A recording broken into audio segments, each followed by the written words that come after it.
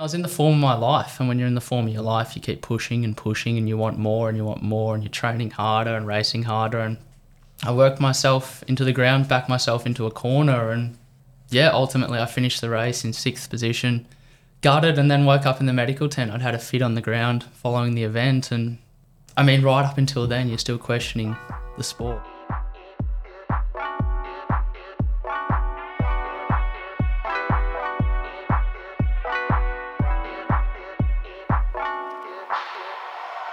Welcome back, or welcome to another episode of the Success Times Happiness podcast. I'm your host, Richard Thompson. Today we have a young, up-and-coming professional triathlete, Kurt McDonald.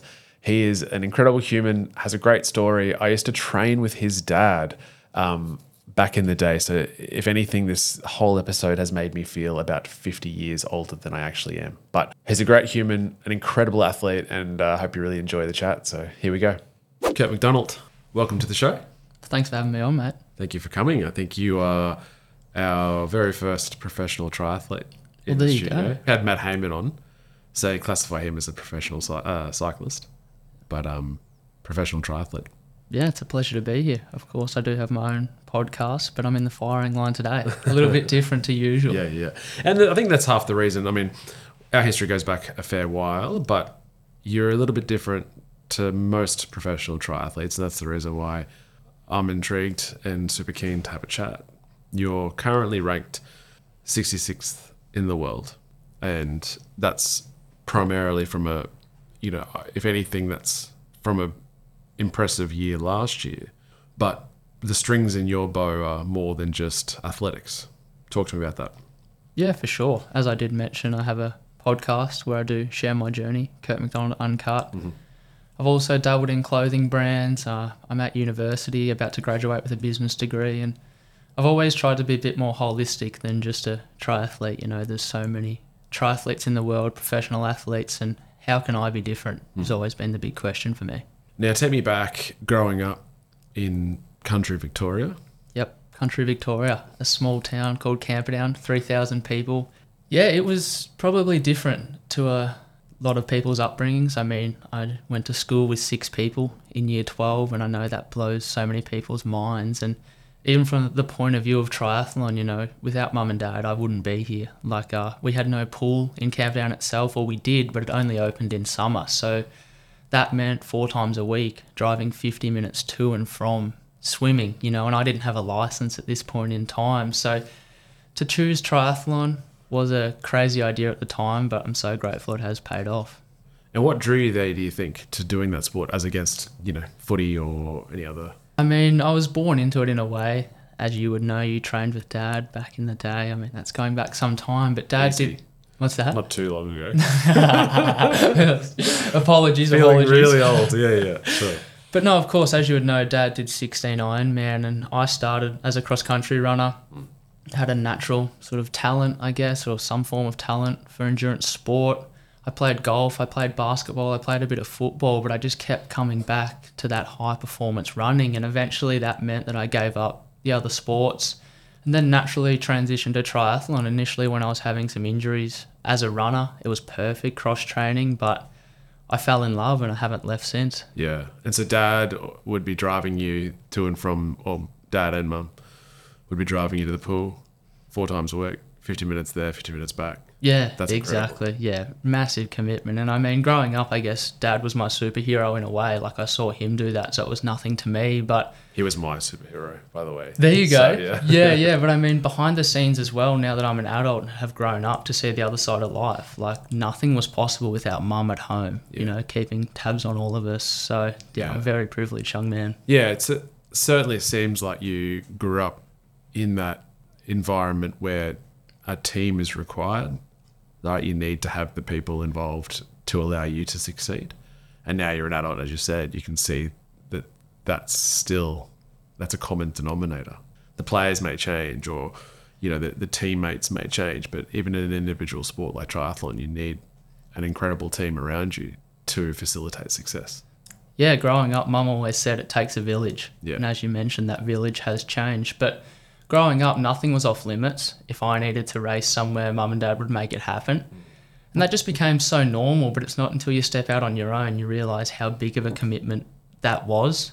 And of course, mum and dad are still in Camperdown. They've stepped back a little bit for, they're not at every race now. And I look back on the memories so fondly, but now it's transitioned to have a beautiful girlfriend, Ali Hoiting. I live with my brother, Bailey McDonald, and have an array of training partner support staff. So as you mentioned, it changes. But yeah, this is far from individual.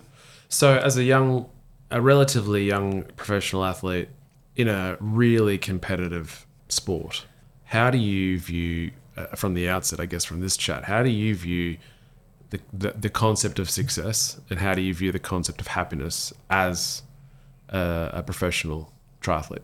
I mean, when I first started triathlon, I probably almost had an unhealthy relationship with success, you might say. It was pretty much a direct correlation that hard work meant I'd win more and that would make me happy. And it wasn't until that was stripped away a little bit when I did stop winning. I had some injuries, some illness, and I've really reinvented myself a bit more now, became a bit more holistic. It's all about the podium for me. I want to win, but there's also so many more factors like building a career, influencing other people. And I think that certainly keeps me on the straight and narrow a lot more now. Yeah, I think you tapped into something good there, in the sense that if you tied up with the idea of a podium or a win with your happiness, then what are you without it? Correct. And it's a really slippery slope. And like you said, you are only going to experience that and really confront that when that is stripped away, because you're like, oh, wait, and I think that's not unique to, that's not unique to most riders, in the sense that they go, well, this is who I identify as myself, right? This is who I am as a person. And it might be I'm an athlete, it may be I'm a business owner, it might be whatever the situation is. But if that's the fuel, that's the reason why you're going to be happy in life, then if that doesn't happen, or if that's just stripped away, what are you? And that's confronting, right? Yeah, for sure. And I mean, winning is largely out of your control in a lot of ways. I toe the line with 70 odd competitors, there's 69 people out there to beat me.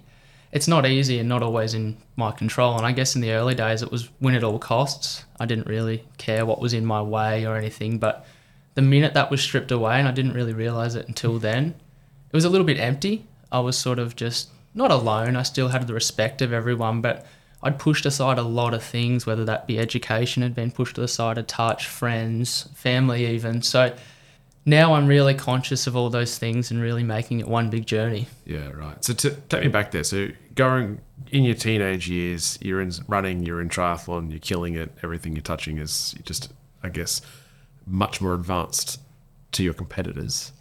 And then injury and illness hits. Yeah, so from between 12 to 16 years of age, I mean, I'd sort of win every race in Victoria.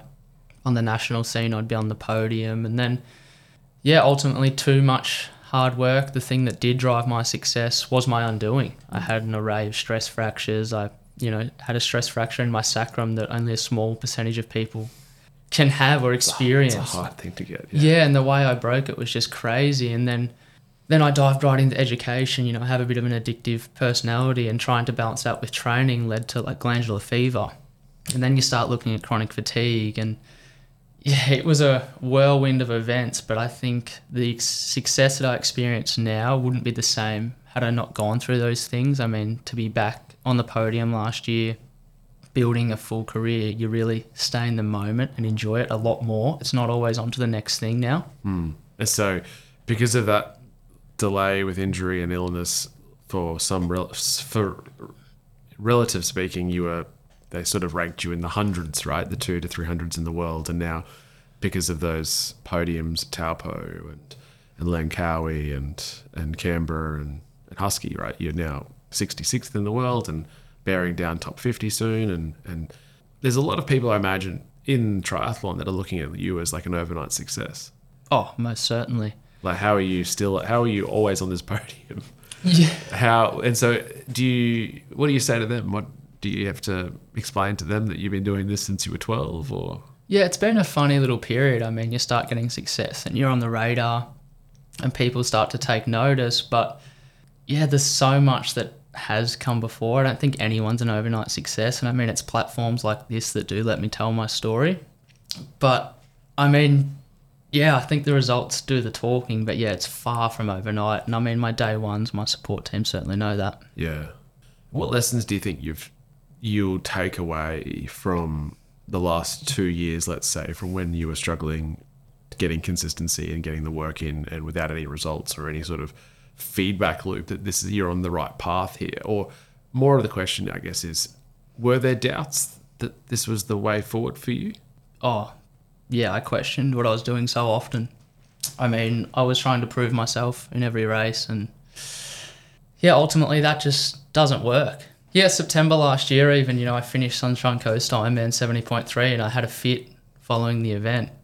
And more than ever, even in that moment, I'm questioning, is this the path forward? Yeah. Talk to me about that. I mean, I was in the form of my life, and when you're in the form of your life, you keep pushing and pushing, and you want more and you want more, and you're training harder and racing harder. And I worked myself into the ground, backed myself into a corner, and yeah, ultimately I finished the race in 6th position, gutted, and then woke up in the medical tent. I'd had a fit on the ground following the event, and I mean, right up until then, you're still questioning the sport. What did the doctor say? What happened?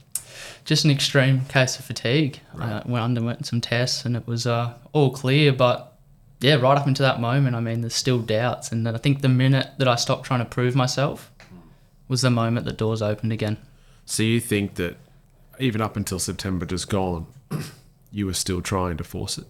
Yeah, for sure. I mean, I'd had success at Husky. Sure. I'd finished second at Australian Long Course Championships, but you want more and more. When now I feel like I've had some runs on the board that I'm actually as free as ever. I feel like I can start this year.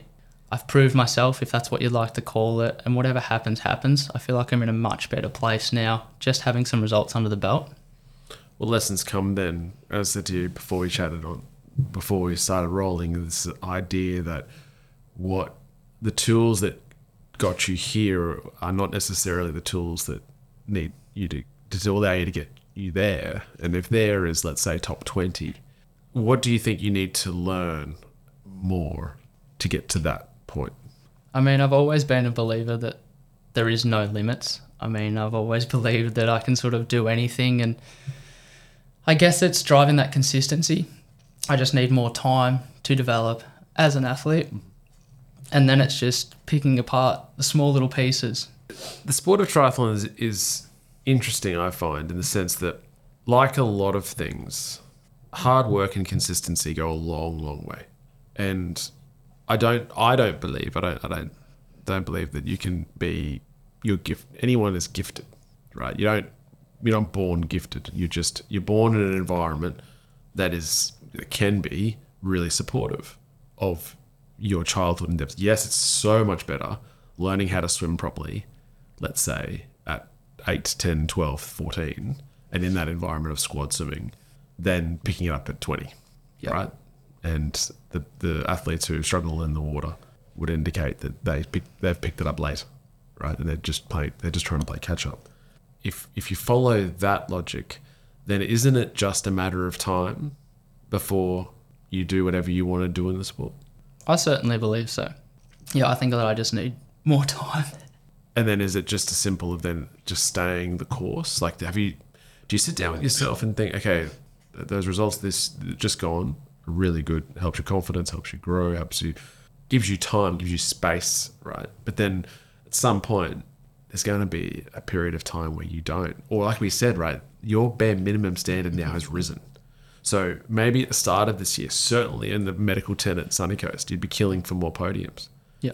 And certainly last year, 2022, you'd be like, oh man, 70.3 podiums, half Ironman podiums, would be brilliant.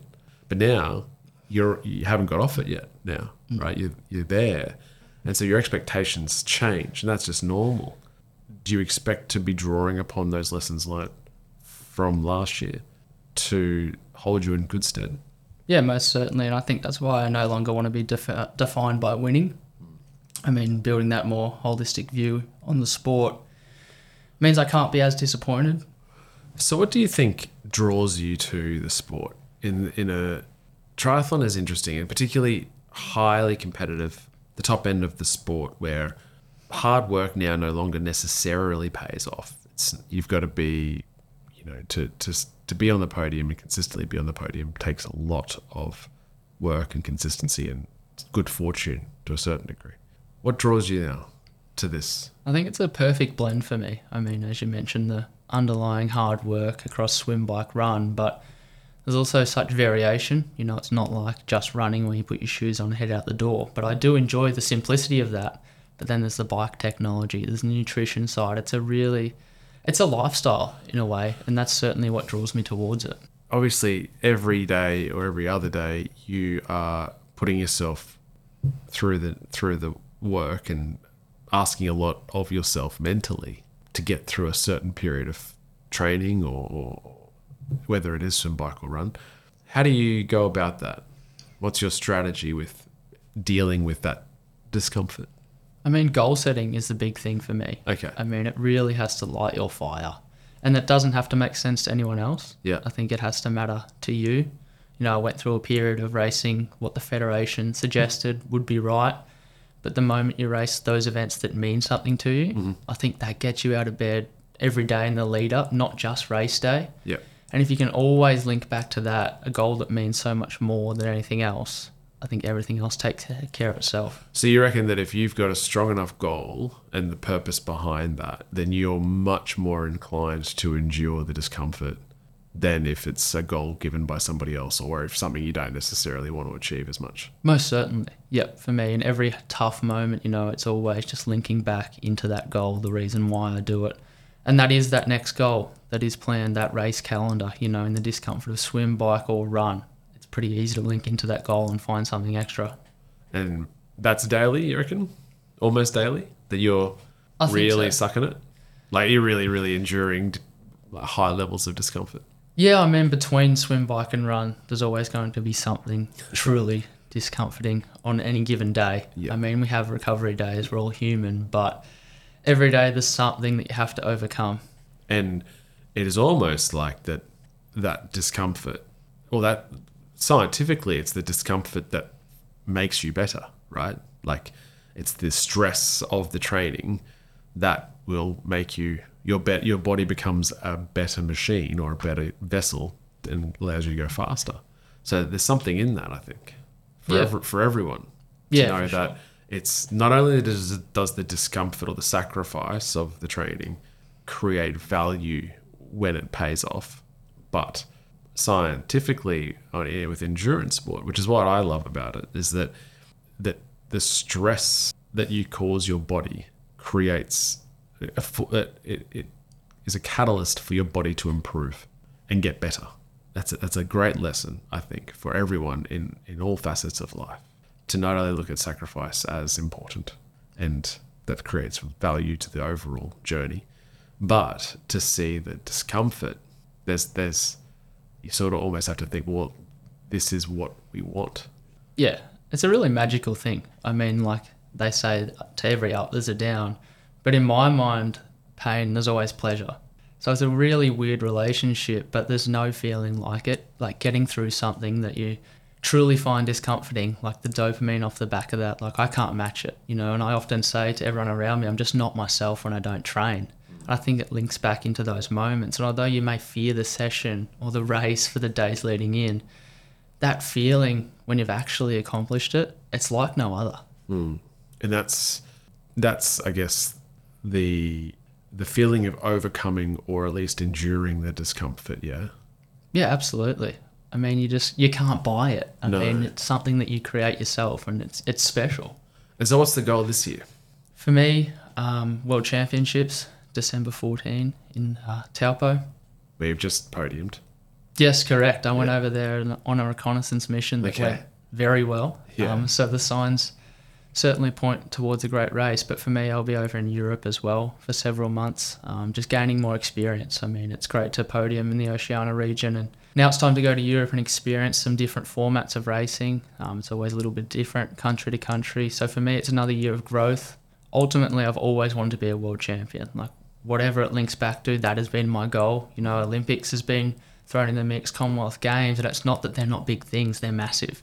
But for me, and what I was talking about before and lighting my own fire, I wanted to be a champion of the world.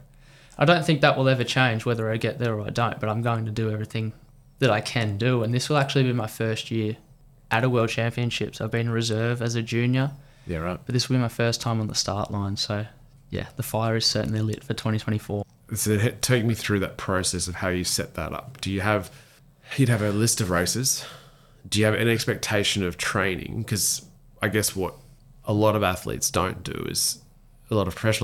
do is publicly state their benchmarks, but they'd have that privately, right? They'd have, say, there's a set, or there's an amount of swimming that I need to get to, or a level of bike that I need to get to, or this is how fast I need to be able to run 5K, or whatever the case is. Do you have that, or is it a matter of, well, I don't know how good I can be in 11 months' time? So, do you know what I mean? Is it like are the benchmarks a ceiling for your potential, or do you operate that way? Do you go, no, I want to, if I put something down on writing, then I'm going to go after that? Yeah, I certainly believe in the whole vision board. I don't really set benchmarks. I sort of view them as limiters in a way, as weird as that might be. I sort of learnt last year again that if you really be yourself, race yourself, the sky is the limit. So for me, I mean, off the back of last year, I wanted to keep racing. You're in the form of your life, you want to keep racing, but that just ultimately drives the body into the ground. So, like you experienced. Yeah, exactly right. And it takes a good team around you to really bring these things to the forefront. So for me, I really switched off over Christmas, and I probably surprised a lot of people, but I didn't train a lot, but that's in the interest of this year. So of course, the first few months of 2024, I'm not as fit as I want to be, but we map out a plan to be ready when I need to be. So for me, I'll head to Europe in May, stay there 3 to 5 months. And look, being ranked 66 in the world opens a lot of doors, but there's still doors to be opened. So there's elements of unknown for me. Of course, I want to race PTO, Professional Triathletes Organisation. That's the ultimate goal. I'll need a wild card as it stands, or I'll need to climb into the top 30 for guaranteed starts. So, I mean, there's always moving bits and pieces, but it's just focusing on the moment as well. For me, I know my run isn't at the standard, so you look at that and you pick it apart. I mean, and it's not as simple as just running more kilometres. It's like... Can't you just run faster? Exactly right. I sure wish I could, but, you have to look within yourself, and I think that's super important too. That's what separates a lot of athletes. You have to look at yourself and go, well, I'm not running world-class times, but how can I? It's not to say that I can't, but... Is that how you talk to yourself? Yeah, most certainly. Yeah. Like, I believe that, I could run through a wall in a way. It's ridiculous to say that, but, like, I'm a very glass half full. In the depths of your own existence or your own presence, that's the way there's no doubt there. There's just a, how can I do this? Exactly. Mentality. Very solutions-based. I'd look at it and go, well, I'm not running fast enough, but I'm racing off the front of events. The bike's certainly zapping my legs. I'm having trouble with heat management. How do we improve that? So there's all these little moving pieces, and until I've explored all those options, I'm not convinced that I can't be a world-class runner. And that's just the way I operate across the board. And I guess it's such a critical bit of how we talk to ourselves generally, right? And for you to say, I'm not a world-class runner yet, and it's the yet that is integral to that piece here. To go, not that I'm not a world-class runner, full stop. And that's my story. But it's just yet. The feeling of, I'll get there. It's just trying to work out how we do that. Yeah, for sure. And when I entered the sport, I couldn't really swim. Like, as an Australian, you can swim. But there's leading out races and there's surviving in the swim. Yeah. So for me, and now I'm a front pack swimmer, I'm known as a swim biker. But in my mind, that's crazy. I entered the sport as a runner. Yeah. So it's just become this transition, and you just have to be real with the timelines and everything and understand that anything really is possible. Of course, there's ceilings with VO2 maxes and all of those bits and pieces, but in my mind, anything is relatively possible. Do you fear that, or can you appreciate where you are now in the scheme of what you want to do, or are you so fixated on where you want to go that you don't? It's sort of like, well, what I've achieved so far is just the past, but I'm focused on where I'm going, and that. This is just the necessary step. Or are you a guy that sits back and goes, this is pretty cool that I get to do this? Yeah, I've learnt to sit back, stay present. That was a really big thing for me at the back end of last year. As I said, as a junior, there was so much success. I was just looking to the next thing. But now it's like, well, that was pretty cool. I'm going to indulge myself in it and enjoy it, because you just don't know when the next moment is. Like, life can change on a dime, right? So for me, I have learnt to really sit in, enjoy those moments. And a coach once said to me, don't let the highs be too high or the lows be too low. And I went by that for a few years, but I have flipped a little bit recently. Like, I'm really celebrating the highs. Like, they're few and far between. Like, I really want to enjoy them. And the same with the lows. Like, feel how you need to feel with it. Yeah. You know, there's no point sugarcoating it. Just feel how you feel and use that to power forward. So I think presence has been a big thing, all while still picking myself apart and working out how to take that next step. But the moment's been big for me. Yeah, I love that. And I think an idea of that all human emotion is beautiful is what essentially you're saying, is to say, okay, we're on this journey of life. You've chosen at this point in time sport, which and the other aspects of your brand. And there's discomfort, there's ups, there's downs, there's great days, there's bad days, but it's all beautiful, right? And to be able to really embrace and really celebrate the highs, and because that's what you live for, and to be able to fully be present with the lows as well and go, yeah, this sucks, right? This is shit. Yeah. But there's something in it, right? There's something in here, something in this moment that I can take away from this really shit moment. Yeah. And there's the gold, right? To be able to say, if you have a race next year or the year after, and to be able to get into the depths and go, oh, I didn't even finish, and I expected to win, and it was a big race, and to be able to go, I feel like a bare skeleton here, but to be aware enough and to be appreciative enough of this moment, because I don't know, I think that there's a lot in the whole human emotion, the whole human experience, right? Not just to be lit up by the highs, but to be also to get to a place where you can be lit up by the lows almost. Yeah, I think is truly remarkable. And in the sport, right, in triathlon, it's a roller coaster. Yeah, and I noticed that last year. You know, I was experiencing so much success, and my girlfriend Ali, in the form of her life, at under 23 World Triathlon Championships, broke her collarbone into 3 pieces. You know what I mean? And in that moment, something that was largely out of her control, you know, an opportunity was taken away from her. And I don't know how you sugarcoat that low, but for me as well, it was a big reminder that, like, I'm on a roll, but at any moment, it could end. And I think seeing her go through that, I mean, it's pretty devastating when you're in the form of your life. Like, a genuine medal contender to laying on the floor of in a Spanish hospital. Like, it's a crazy thing. And yeah, that's when I changed my mindset and thought, you know, I really need to feel everything that's taking place around me. But I think also, I can't speak for her, and you can, I imagine, and I like to think that if you're wired a certain way, that she will look back and go, that was the best thing that's possibly, like, to be able to look back. And it's so challenging at the time, especially in that instance where it is out of your control, and you can look up into the skies and go, man, this is so unfair. But to be able to have to get through that challenge, and to be able to say at some point sooner than later, man, this, I don't know what, but there'll be something amazing out of this.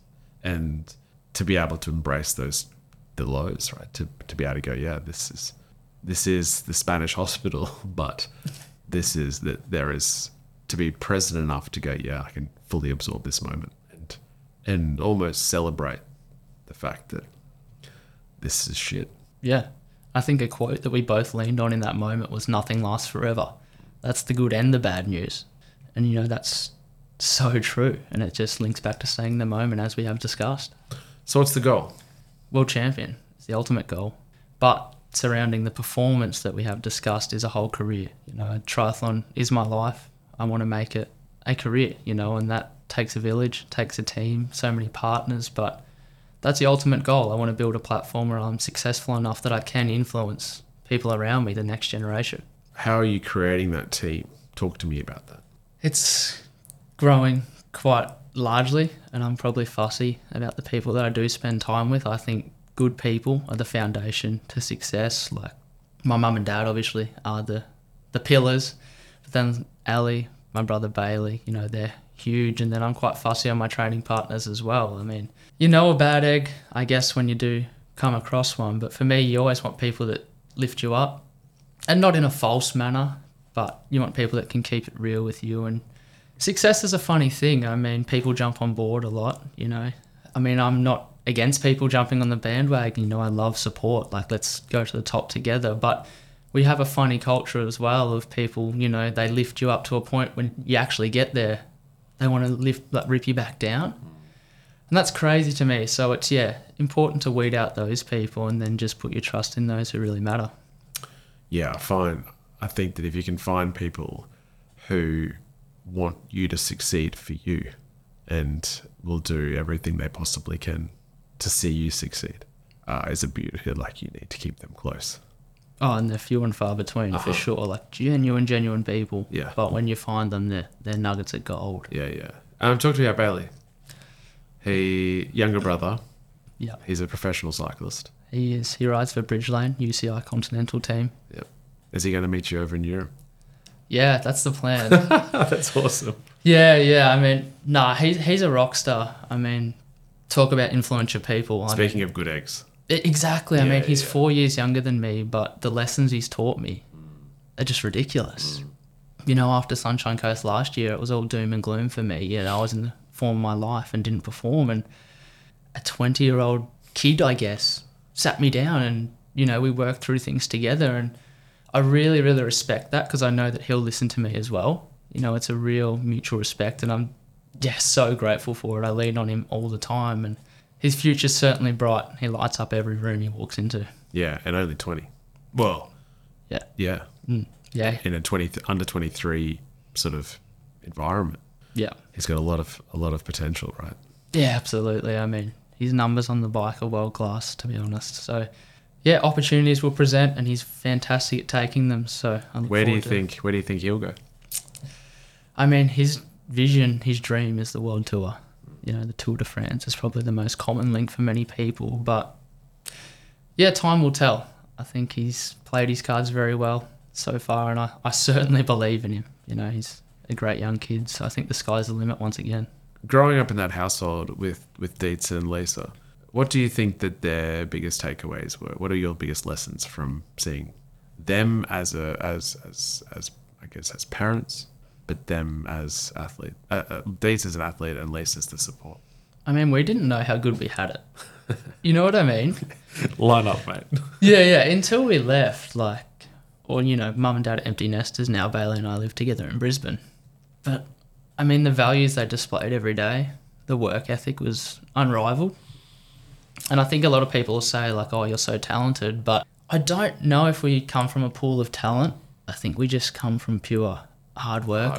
Mum and dad have driven that into us from day one. Anything we wanted, we worked for, essentially. And they were super generous. Don't get me wrong, but they're the pillars of our success, like work ethic. And that's gone against me sometimes. We've had to rein that in, but ultimately it has led to success. And as I said, Dad was my superhero in a way, living the dream I wanted to, like doing Iron Man and all those bits and pieces. But as you grow up, you realise that Mum was just as much of a superhero. We just didn't at the time recognise that.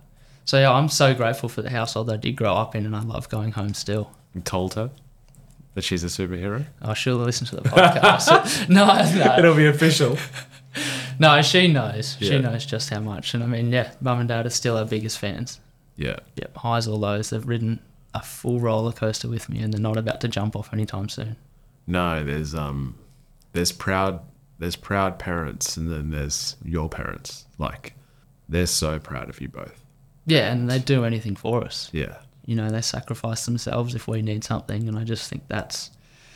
You talk about what do you do in those hard moments, and you only have to link in as far as that. You know, someone's sacrificing so much. Like, they didn't have the opportunity, I guess, growing up to leave the small town of Camperdown, but, you know, when it came to the point, like, should I stay or should I go? You know, Mum said, Kurt, you're living a good life, but are you living a full life? And, you know, I can't help but think they would have loved to experience life outside of Camperdown too, but they never had the opportunity for them to push us to do that and create the lives we had. I mean, so grateful. Yeah. And you can't choose your parents, right? No, that's right. You get stuck with whoever you get stuck with. Yeah. And you just, I mean, the four of you are incredible humans, and as in your parents and yourself and Bales, and there's a lot to be said for how they've created that life. Yeah, most for certainly. you both. Yeah. And continue to, right? That support. Exactly. Yeah, we'd be nothing without them. Yeah. This has been a treat. And before we wrap up, mate, I did want to reminisce on the story about your dad and that hard work. And it was at Jindabyne, which you've just been to, and we were on a training camp, and we had a support car with us, and we had done this. It was an all-day ride. We were going from Jindabyne to King Coburn, which is usually I heard about this epic ride from Thredbo to King Coburn and back, and that was because it's sort of like Snowy River, and you just drop down and drop down and drop down to like almost like Mother Earth, and then turn around and go back up to Thredbo.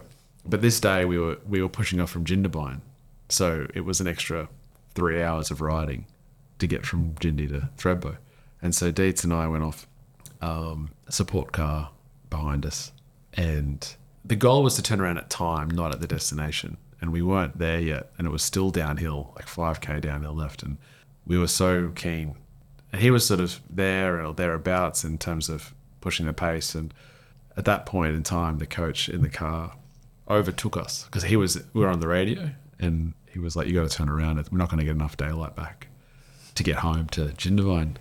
And Dietz was like, "Oh, stuff it. Let's keep going." And he must have been feeling better than I was, because then the support car then overtook us, and it's real narrow roads, alpine roads, overtook us, and then basically stopped over both lanes, so we couldn't go forward, and said, "You're turning around." And so Dietz got the absolute shits, because we were about 5k away from King Coburn, and we turned around, and it took us. I think we just got home at like 7:30 at night or something, back to Jindabyne, sorry. But he absolutely destroyed me on the way home on that ride. I was left by myself, and I've trained with a lot of people, and his ability to endure discomfort I've never seen. So it's not a surprise to me that you have that trait and freely and openly volunteer to endure it. It's a trait that can be learnt, but that's obviously been learnt by you, learnt by him, and something that you guys run with, because you both can endure and so openly endure it without question. And it's interesting as well, I think, talking today, like I asked you what you think about when you're enduring it, and all you have to think about is the goal, right? Is to say that's all I need, is a goal that you believe in, the goal that you've set for yourself, that sustains you. Yeah. That's really powerful. And I think a lot of people can take away from that to go, well, whether it's work, whether it's office work, whether it's family work, whatever it is, if you set a goal that's strong enough, then you'll endure the hard times, no problem. Yeah, I certainly agree. Yeah, and if you're goal setting and you don't feel that, maybe it's not the goal for you. I know for me, when I really get that fire in the belly, that's the goal. You know, like it could be 2 triathlons, but one will just light me up way more. Yeah, right. But yeah, that's a cool story about Dad. I think the goal setting, even for him now, not an athlete, yeah, but what's the goal in life?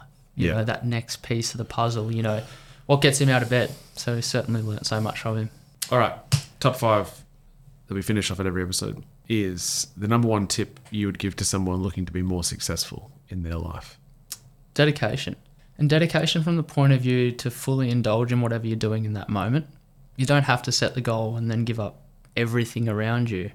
But when you're training, indulge in training. Or when you're resting, indulge in resting. I think that's been a big thing for me when I look at dedication. Like, I don't have to give up the world, but dedicating myself in that moment. I guess it could also be called presence, but that's a big thing for me. Dedication. For sure. And being present. Yeah. Number 1 tip for someone looking to be happier in their life. People. It comes back to good people. I mean, if you can build a village, take them on a journey, it means so much more than doing it alone. I've learnt that over the years, and it rings so true. People are everything. I mean, humans weren't created to be alone. So when you can form the right group, it's truly powerful. Yeah, I like that. They're 2 really good answers. Favourite book to gift or to read? I haven't read a lot of books, to be honest, since school. But Shoe Dog. Other than business books. Well, for that's university. Yeah, exactly right. Even then, you know. Shoe Dog by Phil Knight. Shoe Dog was the last book that I did read, you know. am quite entrepreneurial, I suppose, or enjoy business minded, of course, doing a business degree. And yeah, that was a cool book for sure. Yeah, nice. Most influential person in your life? We've touched on them so much. I mean, mum and dad are the pillars, but I'd probably say Bailey. Yeah. I mean, he's picked me up so many times, and as I said, it's crazy, but it's a two-way street, and yeah, so grateful for him. Awesome. And then finally, a guest, famous or not, that you think we should have, or you'd like to have us to have on the podcast? Maybe Bailey. Get Bailey's side of the story before he does become famous. Yeah, true. So, no, that would be cool. To get your little brother in. Yeah. He'd be a good chat. Yeah. Yep. He's full of knowledge for sure. Kent McDonald, it's been a pleasure. I hope this year is everything that you want it to be. And you can take those lessons that you've learned last year and implement it into this year. And you know, there's not too many people in the world that I'd want more success than you. So thanks very much for coming on. Appreciate it, mate. Thanks heaps. That was another episode of the Success Times Happiness podcast. Thank you for listening. If you did enjoy it, please let any residents at Jindabyne know, given that it was referenced a number of times in today's show. Until next time, peace.